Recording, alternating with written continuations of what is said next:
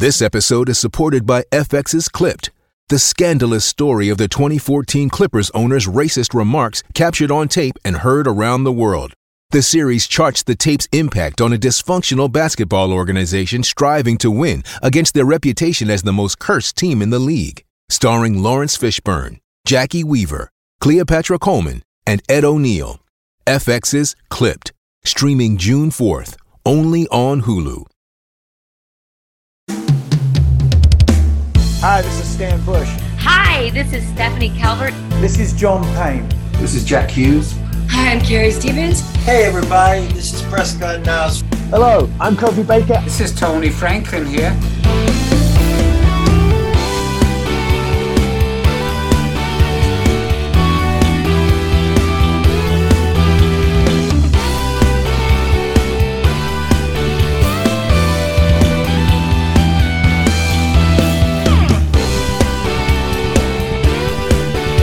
Hey everyone, this is Britt Lightning from Vixen, and you're listening to Play That Rock and Roll. Keep rocking with Joe.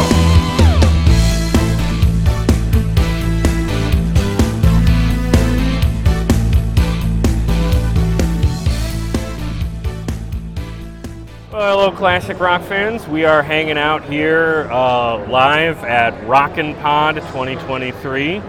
We've had a full day of events here. It's been a total riot. This is our first time ever at ROCKNPOD and our first time in Nashville. We're having a great experience all the way through. We'll talk about that in a second here. The event is starting to wind down for the day, but for my first time in Nashville and my first time at ROCKNPOD, big thumbs up. So, Chris, how are you liking it so far? It is the nicest city I've ever been to. Yes. You know, and it's just, and there's so much to do. It's so, just a great experience all around. Only been here for a day and a half or whatever, but I mean, I've just gotten the sense that I want to come back. Let's do the short version of our just awesome day yesterday before we even had the ROCKNPOD thing start. We flew in and arrived here at 7 a.m., so we were both on like 4 hours of sleep. Okay. And what did we do for breakfast? We went to Manel's in Germantown, and shout out to Manel's. One of the best breakfasts, maybe the best breakfast I've ever had. Yeah. And that was awesome. That was family style, and we met some people who were there also, and including a gentleman named Jeff, we have to give a shout out to, who was just the nicest guy and has a kick-ass dog named Kylo Ren. All right. And that gentleman gave us a ride from the restaurant to downtown, and which was just awesome. And then when we were downtown, we had a funny moment because it was only at about 9:30, and we needed some place to hang out and kill time because we couldn't check into the hotel. It was too early, and setup here didn't start till noon, so we had like 2.5 hours to kill. I wanted to go to Margaritaville. I know he didn't. Because there's a Margaritaville, Joe, in like every major American city. Right. We could go to Applebee's after this. You want to go to Applebee's after this? Yeah. There's also a Hard Rock Cafe around here. We didn't see that, which I know is also high on your list. So I drag him over to Margaritaville, and there's a line to get in. And we think, oh, okay, they must be just about to open. Let's get in line. So we go around to the back of the line, again, 9:30, and I say to the guy in front of us, hey, are they just about to open? And he shakes his head, no, it opens at 11. So I'm like, okay, we're not fucking waiting an hour and a half to get in to Margaritaville. Now, it's important to remember that yesterday was St. Patrick's Day, so that's probably why there was a line. Luckily, just down the road, we found the Redneck Riviera, which is owned by country star John Rich. That was open. We went in there. The staff of that place was very nice, particularly the bouncer. We went in there, got a couple of beers, had a good time, and then we Ubered our way over to the convention here. Got ourselves set up, met Chris and Aaron from the Decibel Geek podcast, who are running this whole thing. It was great to meet them. And then at this point, jet lag was really starting to kick in, so we were pretty tired. And we went back to the hotel to get checked in. and got something to eat. Where did we go to eat? A place called The Local. Oh, that's right. It was okay. Yeah, good burger. It was not a Manel's. It was not a, but it was good burger. Yeah. And then we went to the East Side Bowl for a pre-ROCKNPOD event. There was a concert there. It was called Rare Hair. It was like a superstar group doing 80s cover songs, which was a lot of fun. Not just 80s either. Oh, that's correct. They cast a wide net. It was great. I really enjoyed it. Yeah, high energy show. Met some people down there. Met some of the gentlemen who run Pantheon podcasts, who were very nice and welcomed us up to their booth or vantage point, sort of above the stage. We got to watch a little of the show from up there, so that was a hoot. And great night for music. And I can't believe I stayed awake for all of this because I was running on fumes at that point. We probably got out of there at about 10:30, 11, went back to the hotel. And I will say this, it was fantastic. We got back to the hotel, and there was a woman. Yeah. Because, again, St. You Patty's... saw this. That's right. I had left for a moment. I came back. I forgot about that. Yeah, I was trying to sleep. You were trying to sleep. This, but what did you see? Well, I got off the elevator and heard a kerfuffle, a bit of a commotion, and there were several people popping their heads out of their respective rooms to watch as a man and a woman were trying to get another woman off the floor whose head was in a waste paper basket, vomiting probably the most violently I've ever seen another human being vomit. It was loud enough that I heard the commotion, and I had a pillow over my head. I was trying to sleep. It was so loud, I just assumed you were talking to someone out there. Very loud voice. Pot calling the kettle black right now, but both loud. Yes. So that was an experience. We did finally get some sleep. Woke up today. Got here at about 9:30, and we set up. We've been meeting some fellow podcasters and other people promoting the products and bands that they're a part of. And we did some interviews today. We did 3 interviews today.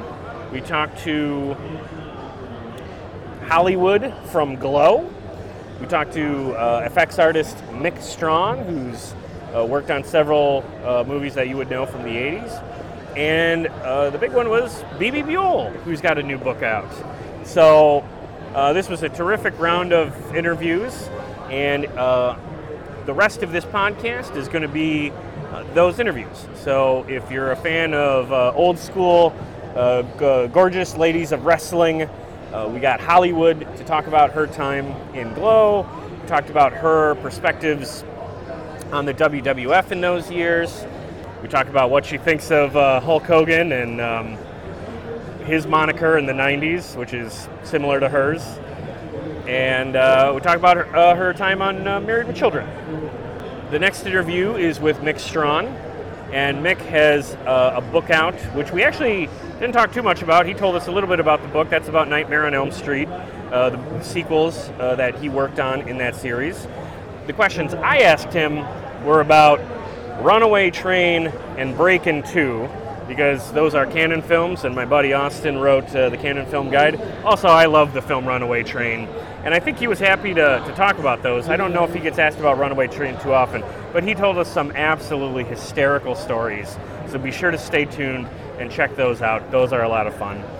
And he kissed me. Oh, and he did give him a kiss. Gave me a big kiss. Yeah, gave you a big right kiss. on the cheek. Here's a photo of that. You got to put that on a poster in your living room. Oh, yeah. So thanks to Mick for that. And then finally, in the interview with Bebe Buell, we talk about the new book she has out. We talk about her debut EP from the early 80s that was produced by Rick Ocasek and Rick Derringer. And she talked about the encouragement and support she got from Rick Ocasek, which was very heartfelt. And we talked about her role in jump-starting one of my favorite projects of the 80s, the Power Station. A lot of people don't realize that she was pretty instrumental to getting that band started. So we asked her about that, and she told her story there. And hopefully all 3 of these people will come back for longer in-depth interviews. I really enjoyed talking to all 3 people. They all tell some great stories, and they cracked us up. So thank you very much to Hollywood, Mick Strawn, and Bebe Buell. Made for a great experience here at ROCKNPOD. Oh, I almost forgot. We got a photo with Ron Keel. I was just about to say, don't forget Ron Keel. Yeah, we got a picture with Ron Keel. He was saving his voice tonight, so he couldn't talk too much, but he was very nice. And that was awesome because he's like the big star of this event. But he made time to pop over to our table and pose for a picture, which was... And he did talk a little bit. I mean, on camera, he's surprisingly gracious, and it was very, very nice of him to stop by. Yeah. Absolutely. So we're just about to wrap up now. All in all, ROCKNPOD has been an awesome experience. I hope I can do this again in the future. So, Chris, thank you so much for joining me down here. I hope you've enjoyed it too. It's been a blast. Okay. Thank you for inviting me. Stay tuned for those interviews, and thank you for watching. And what can I say? ROCKNPOD 2023. Keep rocking. Hello, Pantheon Podcast listeners. Christian Swain here to tell you more about my experience with Raycon earbuds. Our family now has 3 pairs of Raycon earbuds around the house, and my wife just grabbed a pair of the Headphone Pros to replace some headphones from a company that was double the price. And yes, she loves them. Now, if you haven't pulled the trigger on a pair of Raycons, or even if you have, but you're in the market for another pair because they're just that good, well, now is the time to check them out, because they just launched their upgraded model of the best-selling everyday earbuds. With Raycon's upgraded everyday earbuds, now you also get active noise cancellation, ergonomic design, and multi-point connectivity that lets you pair with 2 devices at once. New quick charge function, 3 customizable sound styles, plus awareness mode. Available in a variety of vibrant new colors to complement any and all skin tones. I even have a pair of earbuds in a cool green color. I have tried just about every earbud known to humankind, and these Raycons are fantastic. Seriously, if you've been wanting to check out Raycons, there truly is no better time. You're going to ask yourself why you didn't check them out sooner, and Raycon offers a 30-day happiness guarantee. So what are you waiting for? Go to buyraycon.com/Pantheon today to get 20% off your Raycon order, plus free shipping. That's right, you'll get 20% off and free shipping at buyraycon.com/Pantheon. buyraycon.com/Pantheon.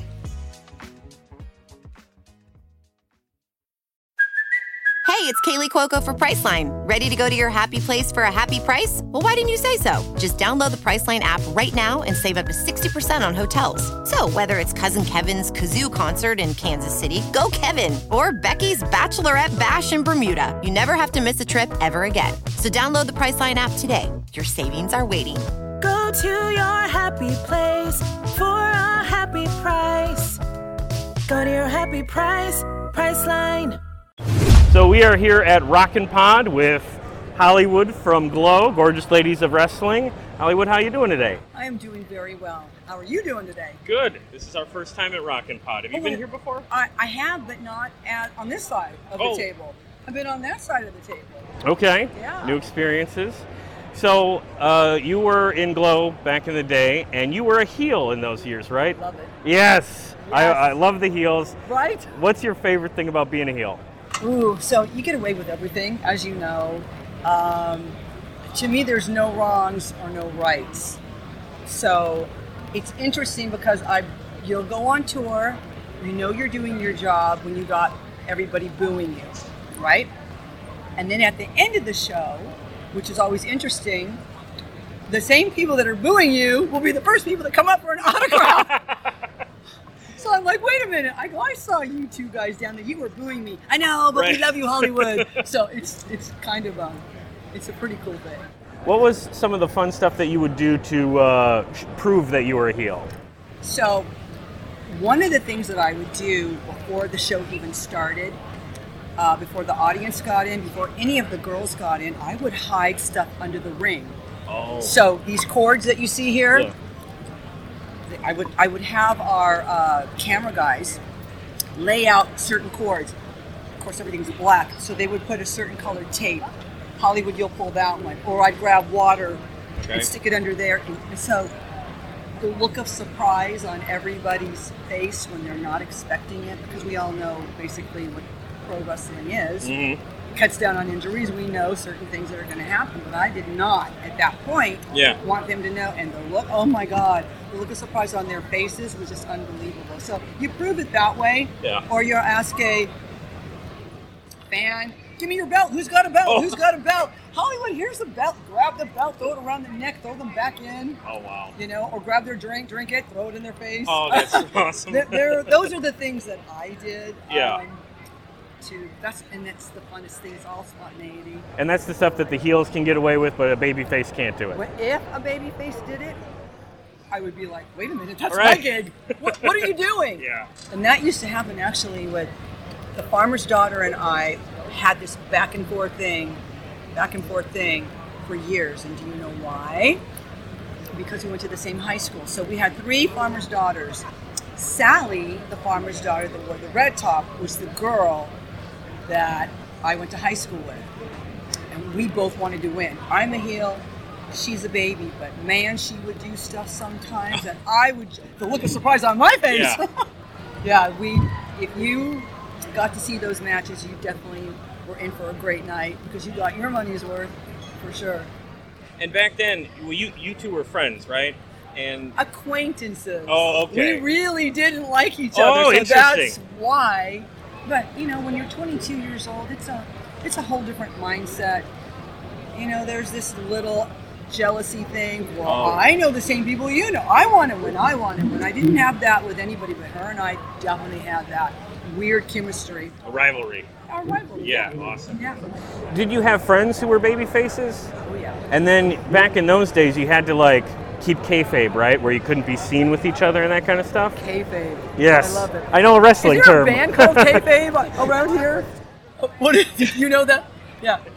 Kayfabe. Yes, we had a good girls bus and a bad girls bus. Yeah. Okay. I did go back and watch a lot of the old Glow episodes, and one of my favorite things that you all did was you would do those raps when you would come out to the ring. Well, Hollywood is here to rule the ring. Beating on people is my thing. The fans know that I'm really hot. There's not a move I haven't got. Do you remember any of those raps, and can we hear you? What can you bust out? Well, Hollywood is here to rule the ring. Beating on people is my thing. The fans know I'm really hot. There's not a move I haven't got. I'm tough, wild, strong, and slick, and I know every dirty trick. I'll beat you every chance I could. You just don't mess with Hollywood. Whoa! That's incredible. Yes. This is our first ever interview. And you know what? And I haven't done it in a long time, so you got me early because early the brain is working much better than the end of the day. Well, that's incredible. That's amazing. One person that I know was associated Glow, worked with Glow, and someone that I was aware of is Jackie Stallone. Right. And I, of course, am a big fan of actually both of her sons. Right. And could you know Frank as well? Yeah, I love Frank's music. Yeah, I like the stuff that he does. And I wonder, could you tell us what did Jackie do with Glow, and what do you remember about her?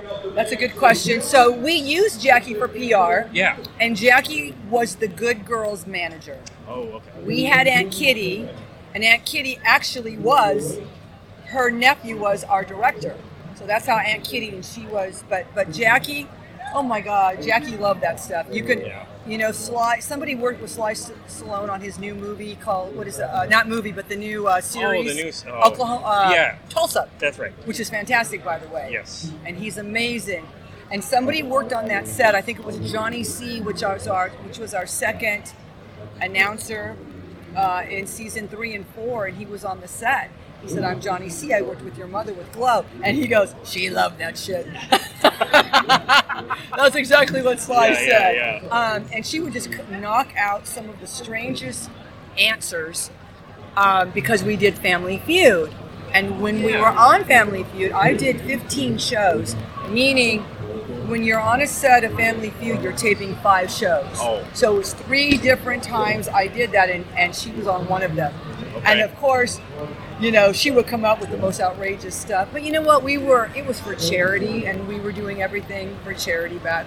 I mean, when we did those. Yeah, that's all. I mean, I think I saw one of those. Isn't Sting in one? Yeah, him and I are team.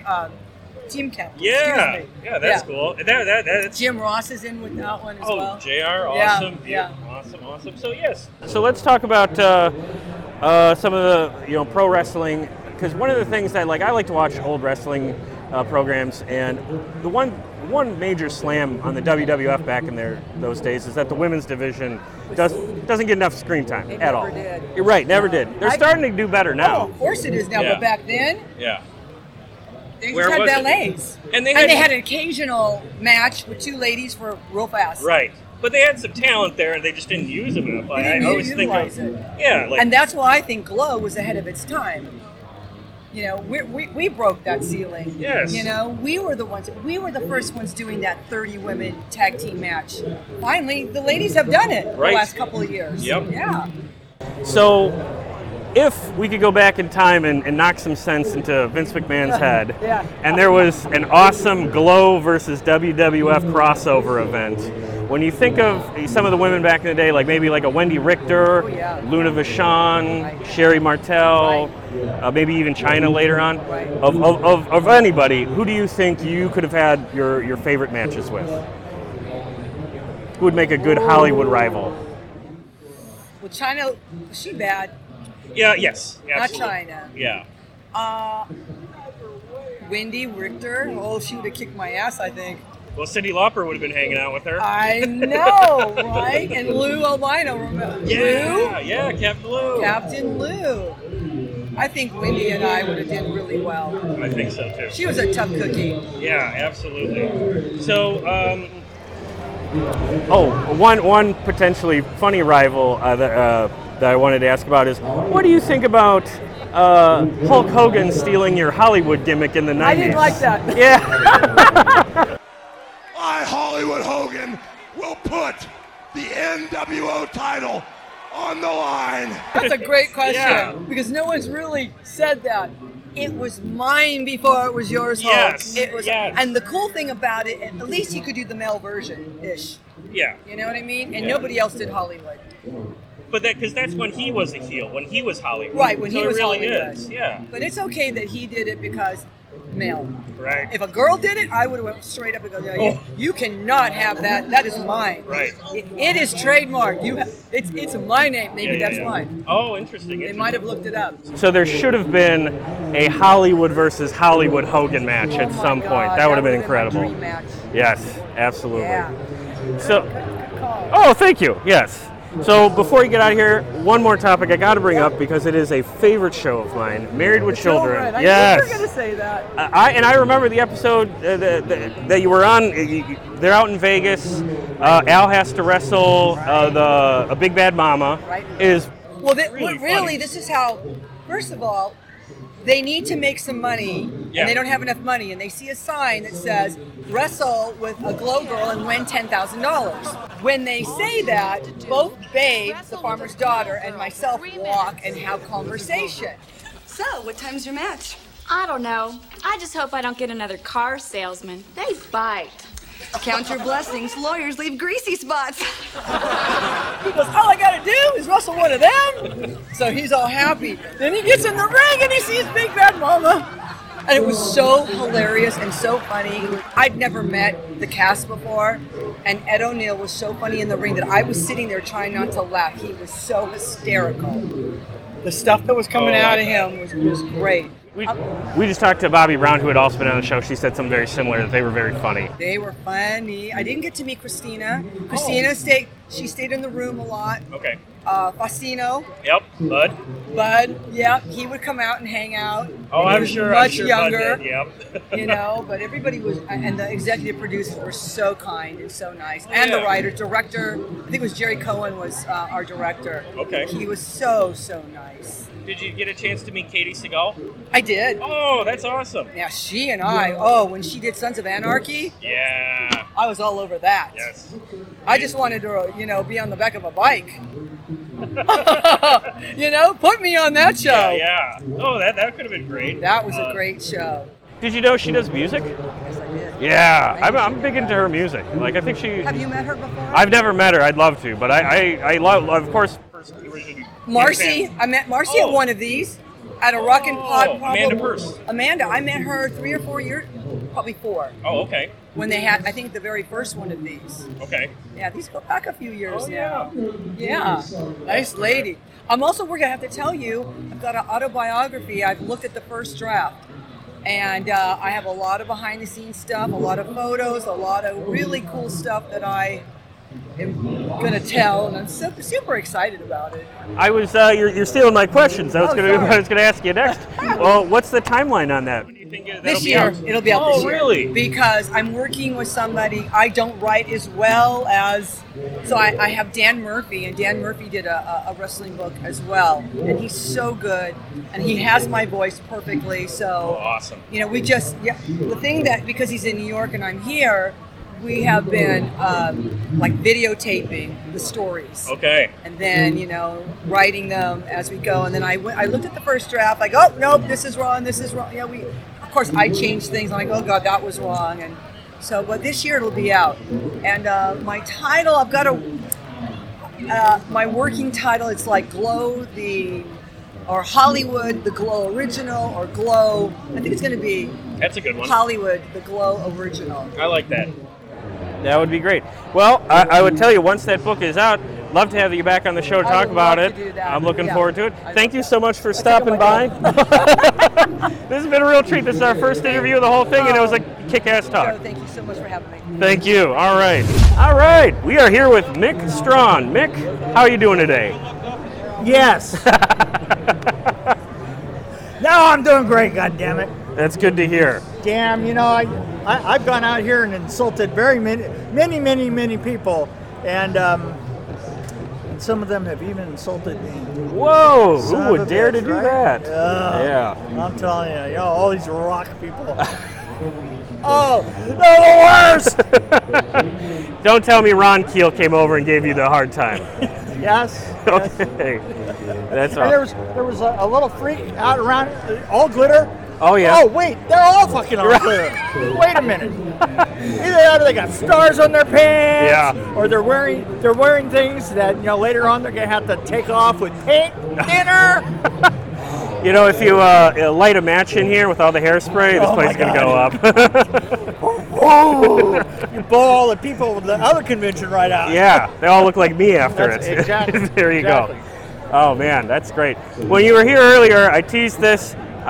I could talk to you all day about Runaway Train. You worked on Runaway Train. What the hell? Why are you so excited? I have to tell you, it's a good movie.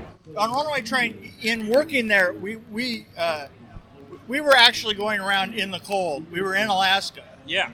And I remember the first time is we had made a version of our own train, which was I think we had about 6 cars, a dining car. There was a camera car. You know, there was one for special effects and art department and so forth. And we had taken a dining car and a kitchen car. You know, we really did it up right. But the thing is we would go out on the tracks outside of Anchorage, and we would start heading north. And what everybody kept telling us is, look, here's the problem. As you're going, when you leave this train station, your chances of coming back at any given point are limited. So you have to have everything, because there's all kinds of ice. What do they call them? You know, tumbling ice and snow. Oh, avalanches. Avalanches. Yeah. There's avalanches. And we would get caught out there for like 3 weeks. Oh, my God. God, it was really weird. But you know what? We had lots of lobster and stuff like that. Okay. Because lobster was cheap. Yep. And I remember the first time, I was a Southern California boy, right? Oh. And so I remember the first time we opened the door and we had to go out, and we had to go, they had these signs that said Alaskan Railroad, and we had to go Greek them out. You know? What does that mean, to Greek them out? Well, we couldn't show that to people because it was an undefined place. Right? We didn't, so, I mean, nobody had ever catch it in a million years, but you know what? We still have to do it, right?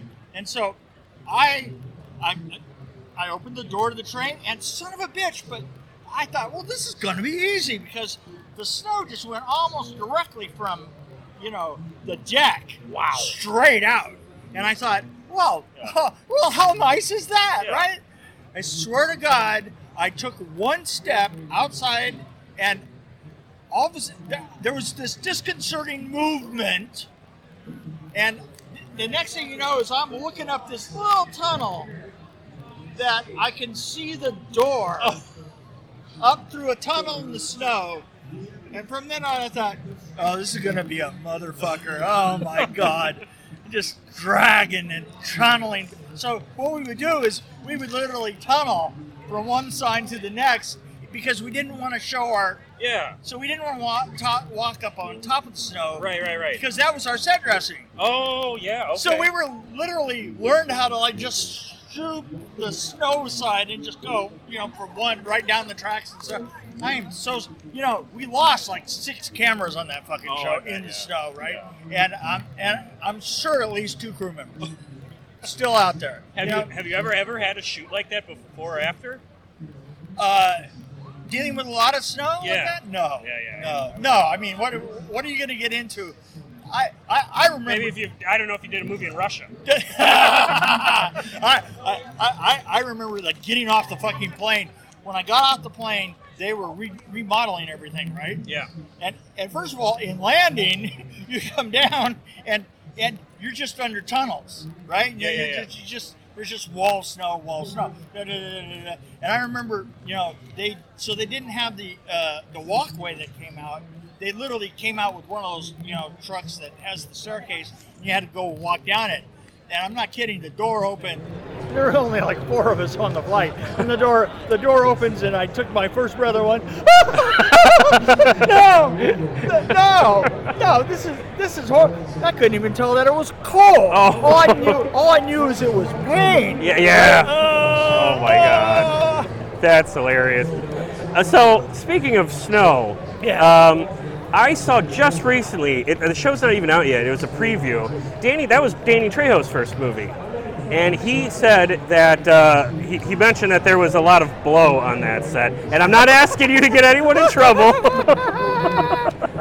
So I go down to help this kid, right? Said, hey, Dan, there's a lot of blow down there on my job. But was that, do you know if that was like a pretty wild film set or anything like that? Was that a party town? Yeah. Okay, you heard it here. Okay. If you asked a grip at the time, you say, well, how long is a 40-foot grip truck? Yeah. And he said, well, on the inside, it's 35 feet, of course. Yeah. And it was art department's job to go into the grip truck at the very beginning of the film and build out that first 5 feet. Okay. And we would make a little lounge of it. And then a lot of times you would go to a glass maker that would get a 3/8-inch piece of glass for the countertop that you would carve the name of the show into it. Okay. Wow. And then it was props' job to keep that leveled out.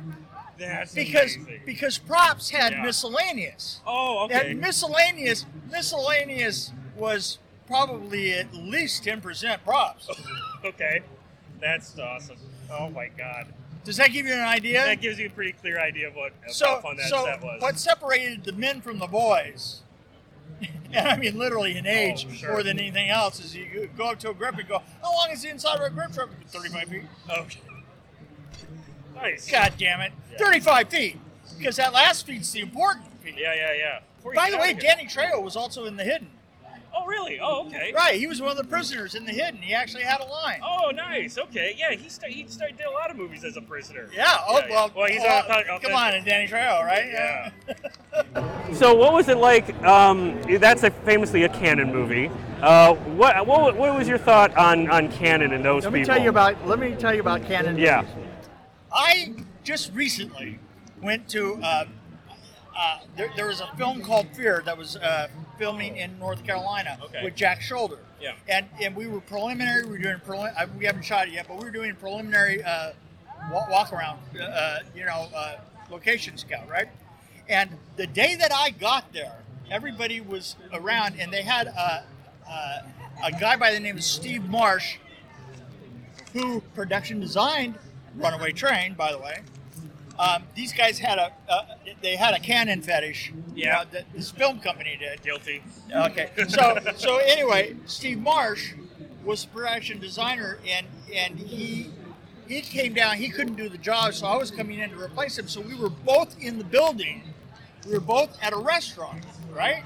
And I walk into the restaurant, and they go, "Tell us a story about Canon Films," right? Because they were all like freaked out about Canon Films, and I said, "Well, the first thing I got to tell you is that Canon Films was so hated in LA, right? Hated in LA that they couldn't get any accounts. Yeah. So you would walk in, and if you were a department head, there was a row behind the receptionist. There was like, you know, one of those things that you put stuff in behind her with cabinets and stuff. Yeah. And she'd open up the cabinet, and there'd be a whole bunch of paper bags in a row, and she would check out a paper bag to you, which would have $10,000 in cash in it. And I said that, and everybody at the table started cracking up and said, "Steve Marsh just said exactly the same thing." So the way that you knew that you were on a Canon Films is you had $10,000 in a brown paper bag next to you on your car going, "What the fuck am I going to do with that?" Well, we talked about one thing you could do with that earlier. Yeah, well, there. Yeah. That's funny. Oh man. So what was you were also on Breakin' 2. Breakin' 2. The other Canon movie. Right, What was that set like? Crazy. Yeah. It was really weird because it was filmed in you know, East LA. Better weather. And oh my God, I had this little Honda car. Yeah. And I would show up. I would show up, and my car would get stripped. Oh shoot! Right. Okay. And by the time I was done with that show, you know, I had like most of the windows were broken out. I was running on used tires because all my tires had been stolen. I was running on, you know, junk rims. Yeah. I had to say that I had no radio. I mean, I had no radio as I was driving into the fucking town. Yeah. You know, I might as well just taken it out, ripped it out, and just dropped it on the side of the street for how long it was going to be in my car. So, the DP shows up, and he goes, well, Mick, obviously, we're not going to be able to do any of the things that we wanted to here.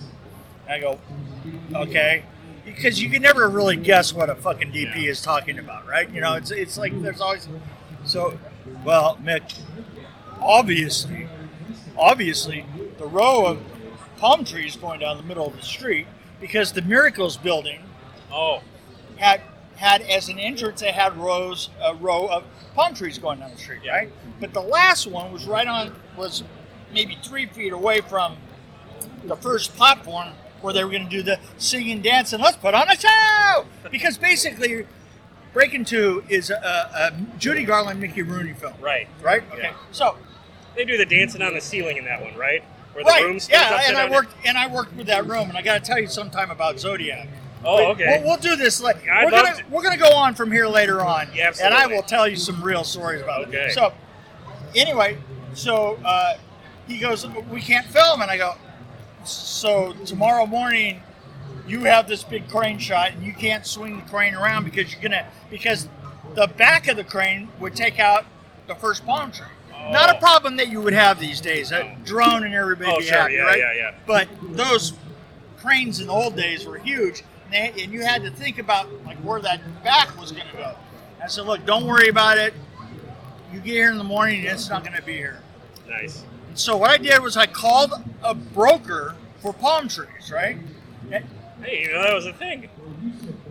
$10,000 is what a palm tree costs right now. Wow. And they move them around all the time because they're really easy to get up. There's my story. So I go, I tell you what, here's what I need you to do. I will give you $1,000 and a palm tree. Oh. That's thinking. But what you have to do is you have to drive up here at exactly 6:30, and I gave him the address 3 blocks down, and then I went down there with $1,000 cash, put it in his hand, and I said, okay, I'm going to point to a tree, you're going to come around the corner backwards, you're going to just lean up against the tree, wrap your chain around it, and pull it and go. Yeah. Right? and he was wise enough not to ask questions like, well, who does the tree belong to? Yeah, well, it might be in dispute. Yeah, right. Hell, it might be the road corporate. I don't know. It could be anybody's. So, right at dusk. And by the way, if you're going to do something illegal, if you're gonna break the law at dusk. You got two opportunities to break the law and get away with it. One's at dusk and one's early in the morning. Right? Dawn and dusk. Right? Because you know that time where you can't see shit? That's when you do shit. Oh, that's right. Make notes, people. We're just telling you out there. We're alerted. Yeah. So this is life hack. Life hack. That's what they call it. It's a life hack. Yes. A pro tip. Pro tip. So he zips around the corner. He literally, 3 minutes later, the fucking tree was gone, right?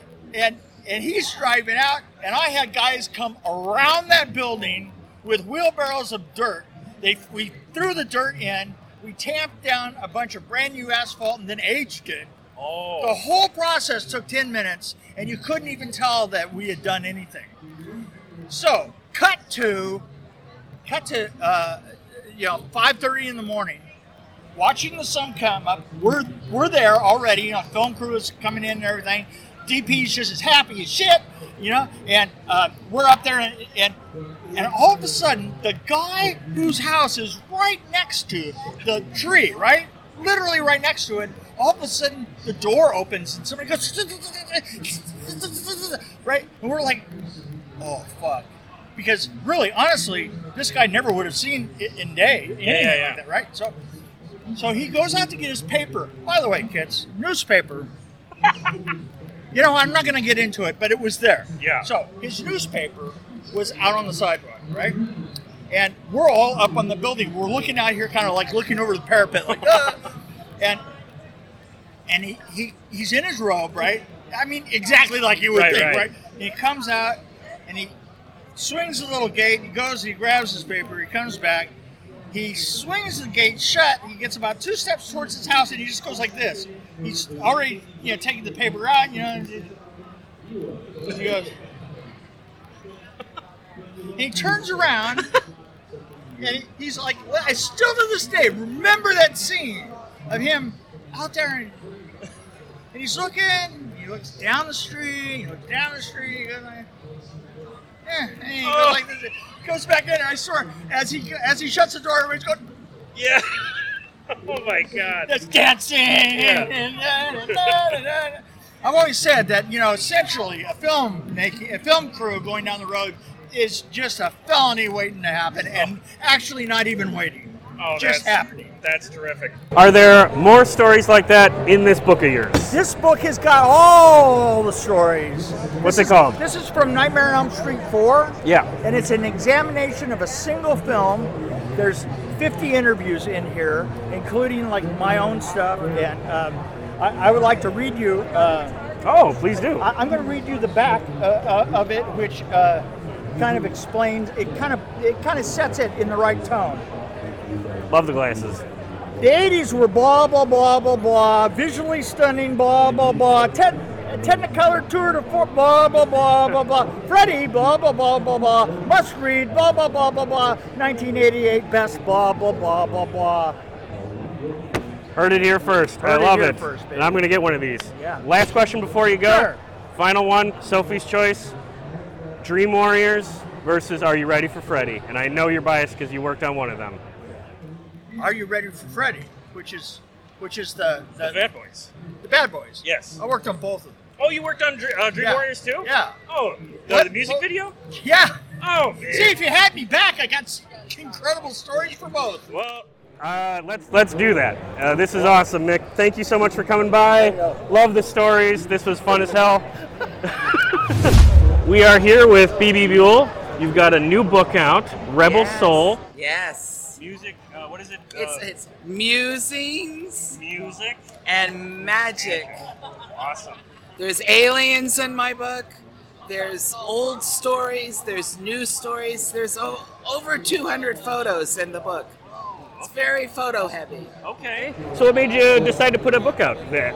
Because you put one out about a number of years ago, right? No, 2001. Oh, okay. I had a New York Times bestseller. That's right. My book was called Rebel Heart. Yes, Madonna went on to steal my title. Thank you, Madonna. You stole my lace gloves and my corset, too. But the master thief, right? Yeah, oh, absolutely. They're always the ones that commercialize everything. What was it? Who commercialized grunge? Was it Marc Jacobs? Oh. There's always somebody. Yeah, so, I had a New York Times bestseller. I was getting ready to go on tour. As a matter of fact, I was in a taxi getting ready to go to the airport. I had finally, my dream had come true to do Oprah. This is 22 years ago, mind you. And 9/11 happened. The first plane hit when I was about 5 minutes from the mouth of the Midtown Tunnel. So if I had gone through the Midtown Tunnel, I would not have been able to get back into Manhattan. So I lived on Mercer Street too, so we were able to watch all of it on my roof. Oh my God. That must have been, that's incredible. It was horrifying. Yeah. But so Rebel Heart, yes. For 8, I did all this promo for it, like 2020 and all that, with Chris Cuomo when he was a young kid on the block. And suddenly everything just came to a halt. My 2020 piece didn't even air for 8 months because television was consumed 100% with 9/11, as it should have been. I mean, it was a devastating event. Yes. So what happened is a lot of people had a lot of questions about my book, and I felt like I wrote with the wrong. No, I'm not gonna say this. I wrote with a co-writer. I love my co-writer, but I should have written it alone, and that's what I learned with Rebel Soul. Oh, okay. I wrote it totally alone with a wonderful editor, Mitchell Cohen, and I just felt I had to fill in some of the holes. And there's been a lot of life that's happened to me in the last 20 years. 10 years in Nashville. Yes. Several new records. A reissue of my first record. And through Hozak. Yep. And that original record, was that the one that was produced by Rick Ocasek? Yes, Rick Ocasek and Rick Derringer. Oh, and Rick Derringer, yes, too. 2 songs with Rico and The Cars were my band. Yeah. And then Rick Derringer. That's and awesome. It was mastered by Ray Manzarek. Oh, okay.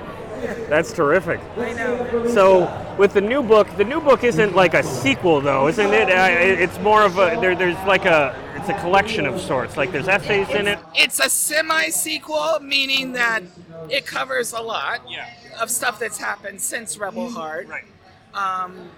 When I wrote Rebel Heart, my husband and I were first dating. We've been together now for 23 years, 24 years, or whatever it is, and so I've lived in Nashville, so I've done so much, so much, making so many. I made a single with the Dandy Warhols. Oh, okay. We did a cover of Femme Fatale. Yeah. And I've just been very busy, jumping up on stage. People bring me up on stage. I went last night. Yeah, and were you there? Yes. Oh, yes. So you saw me kick ass. Oh, yeah. Okay, because I'm all, people are always very skeptical. Can she rock? Can she move? Well, just come and I'll show you. I'll show you what Mama could do. Okay. Fun night. No, that was last night was a great crowd too. Nice venue. Yes, good crowd. And one of my favorite things is being in my audience's face. I love my audiences, and I like to see them act happy. I was glad I got some juice out of them, And they've been coming by asking you about the book. How's the reaction, the initial reaction? I've already sold 15. Oh, you got to save one for me because I'm going to come over and buy one. Oh, you're such a sweet. I mean, I'd love to give you one, but my publisher would have. My publisher. This was an expensive book to make. Oh, sure. Because it's hardcover, but it's no. What are those paper sleeves? The cover is the whole book. So the art is printed right on the cover. and there's like 200 photos inside. It's a very photo-heavy book. That's awesome. Yeah, that's all. Are all those photos from your personal collection, or is it from other people? This is or very scrapbooky. Oh, that's great. But they're also photographers like Marcia Resnick and Bob Gruen and people like that have been photographing me my whole life. You'll see some of their pictures in there too, you know. So with permission, of course, but yeah, a lot of the pictures in my book you have never seen them before. It's a trip.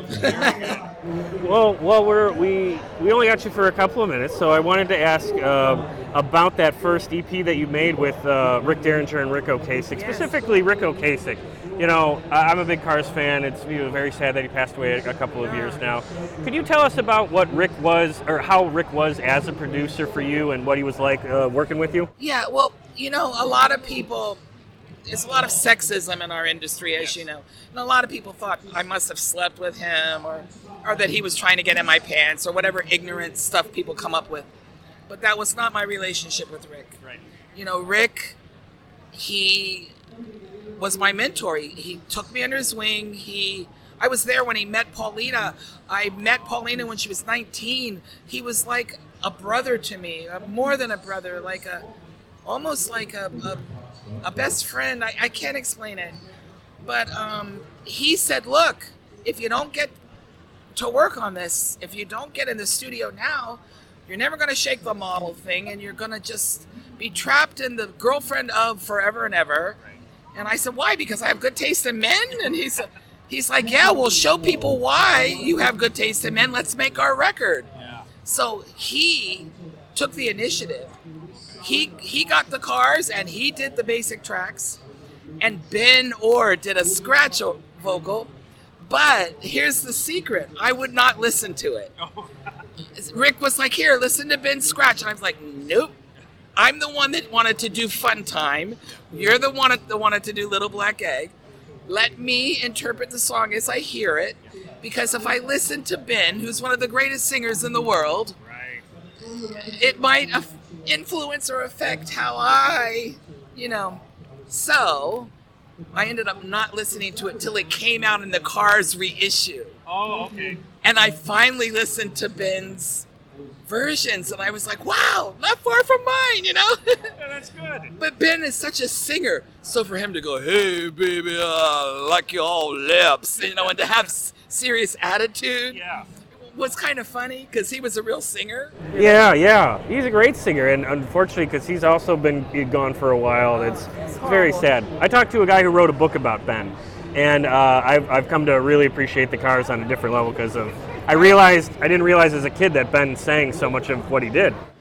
I always called Ben Rick's girlfriend because Ben was so gorgeous. We had the same eyes.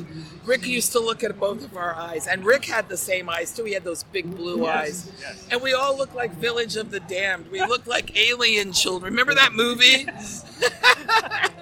When we would be together, the blue eyes were like... Oh, and Ben had the blonde hair too, right? Oh my God. And the cheekbones. We really looked alike when we were young. It was kind of funny. People thought we were related. Oh, sure. It was funny. But I owe Rick Derringer, because Rick Derringer was married to my best friend Liz. Oh, okay. So I owe Rick Derringer and I owe Rick Ocasek. They're the ones that got me started.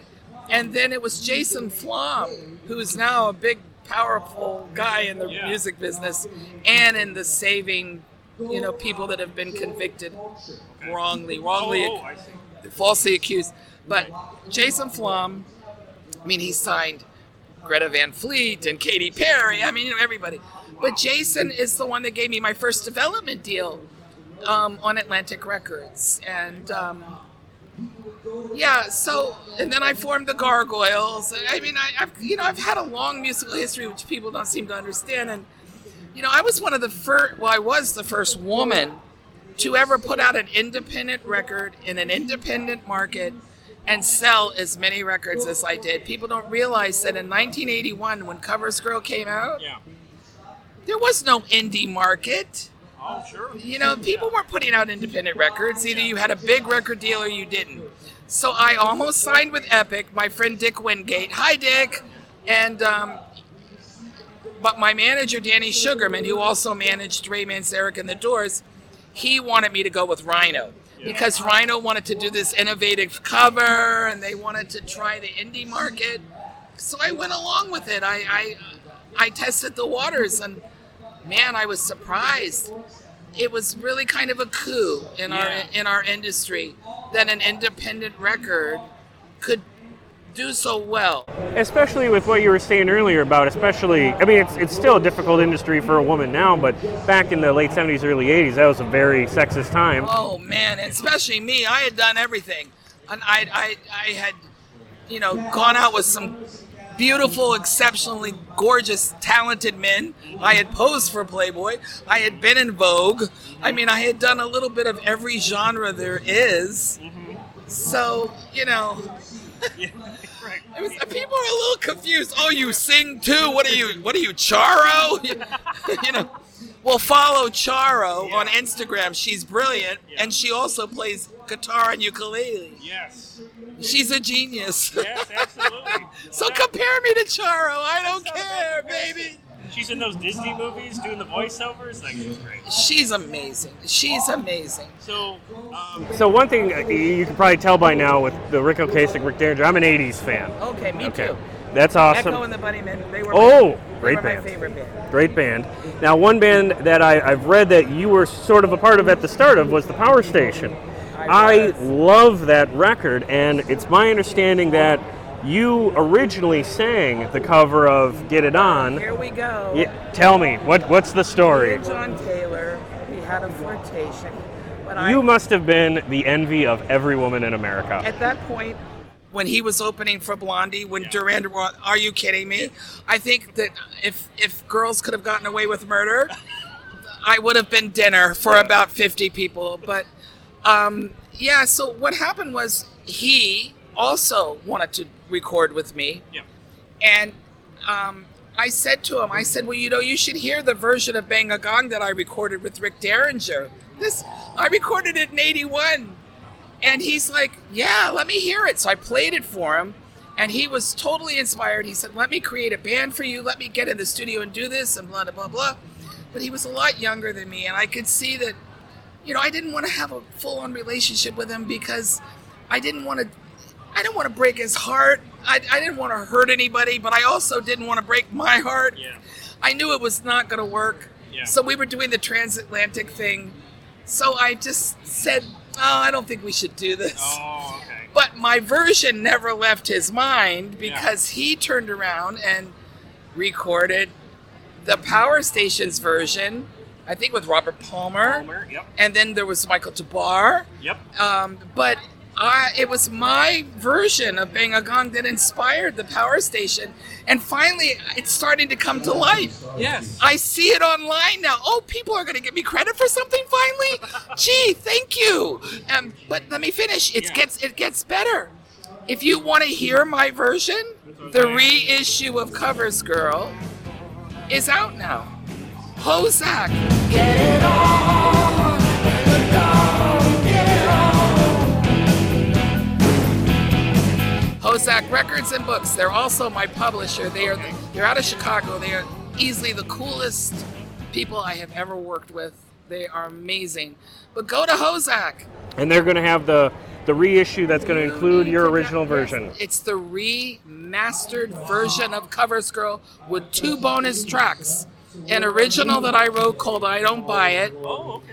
And my version of Bang a Gong that was the template for the $1 billion version of Bang a Gong. Dang it, where's my cut, baby? Wow!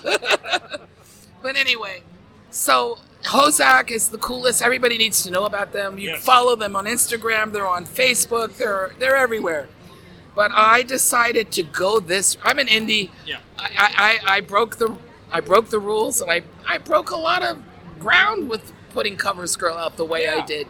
And I decided to do that with this book. And so far, I've sold more copies of this book than I did my New York Times bestseller. Oh, wow, that's terrific. And you're going to get another one because I'm coming right over there to buy one. I love you. Well, awesome. Thank you, everybody. Thanks so much for coming on, Bebe. This has been a real treat. Okay, but you need to go to my Instagram page because that's Instagram. Yep. Real Bebe Buell. That's right, real. I'm real. And you're also on Twitter, because I follow you at Bebe Buell Band. Yes, Bebe Buell Band on Twitter, Bebe Buell Band on Facebook. And then bbbuell.org if you want to go to my website. Okay, thank you so much, Bebe. This was a treat. All right.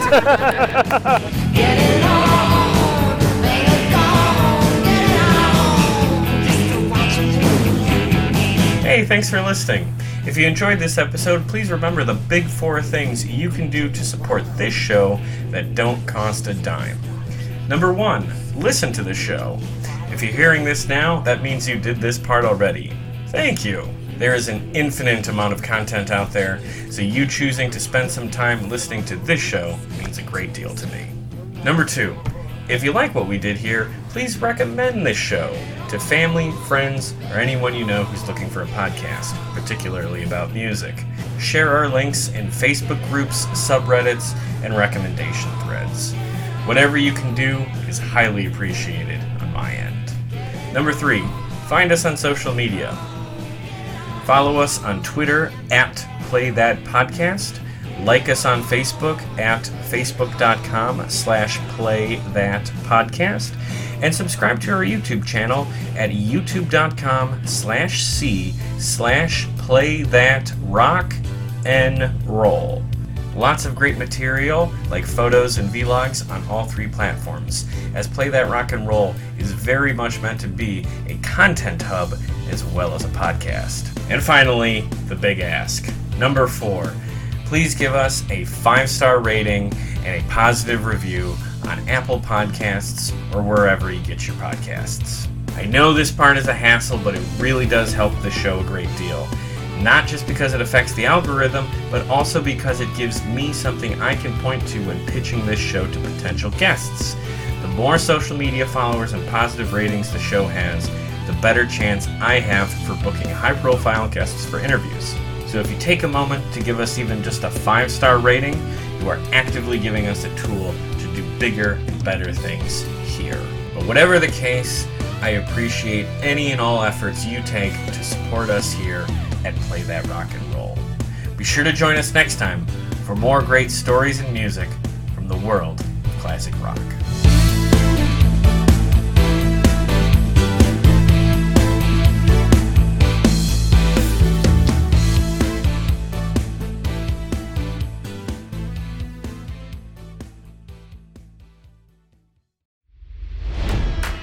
It's NFL draft season, and that means it's time to start thinking about fantasy football. FantasyPoints.com features industry-leading experts and prognosticators using proprietary hand-charted data to help you score more fantasy points. FantasyPoints.com is the place to go for whatever kind of fantasy football you play. Whether you play fantasy football, daily fantasy sports, or do a little bit of everything, Fantasy Points has the meticulously researched content to guide you to victory. And why wait for the fall? Fantasy Points also covers the new spring football league, the UFL. Join the guru, John Hansen, Scott Barrett, Joe Dolan, and other massive names in the fantasy football universe with an exclusive offer. Use code Pantheon for 15% off any Fantasy Points package, including the all-in package, with access to every article, tool, and data nugget that Fantasy Points has to offer. That's FantasyPoints.com and code Pantheon for 15% off at Fantasy Points. FantasyPoints.com, code Pantheon. Score more fantasy points.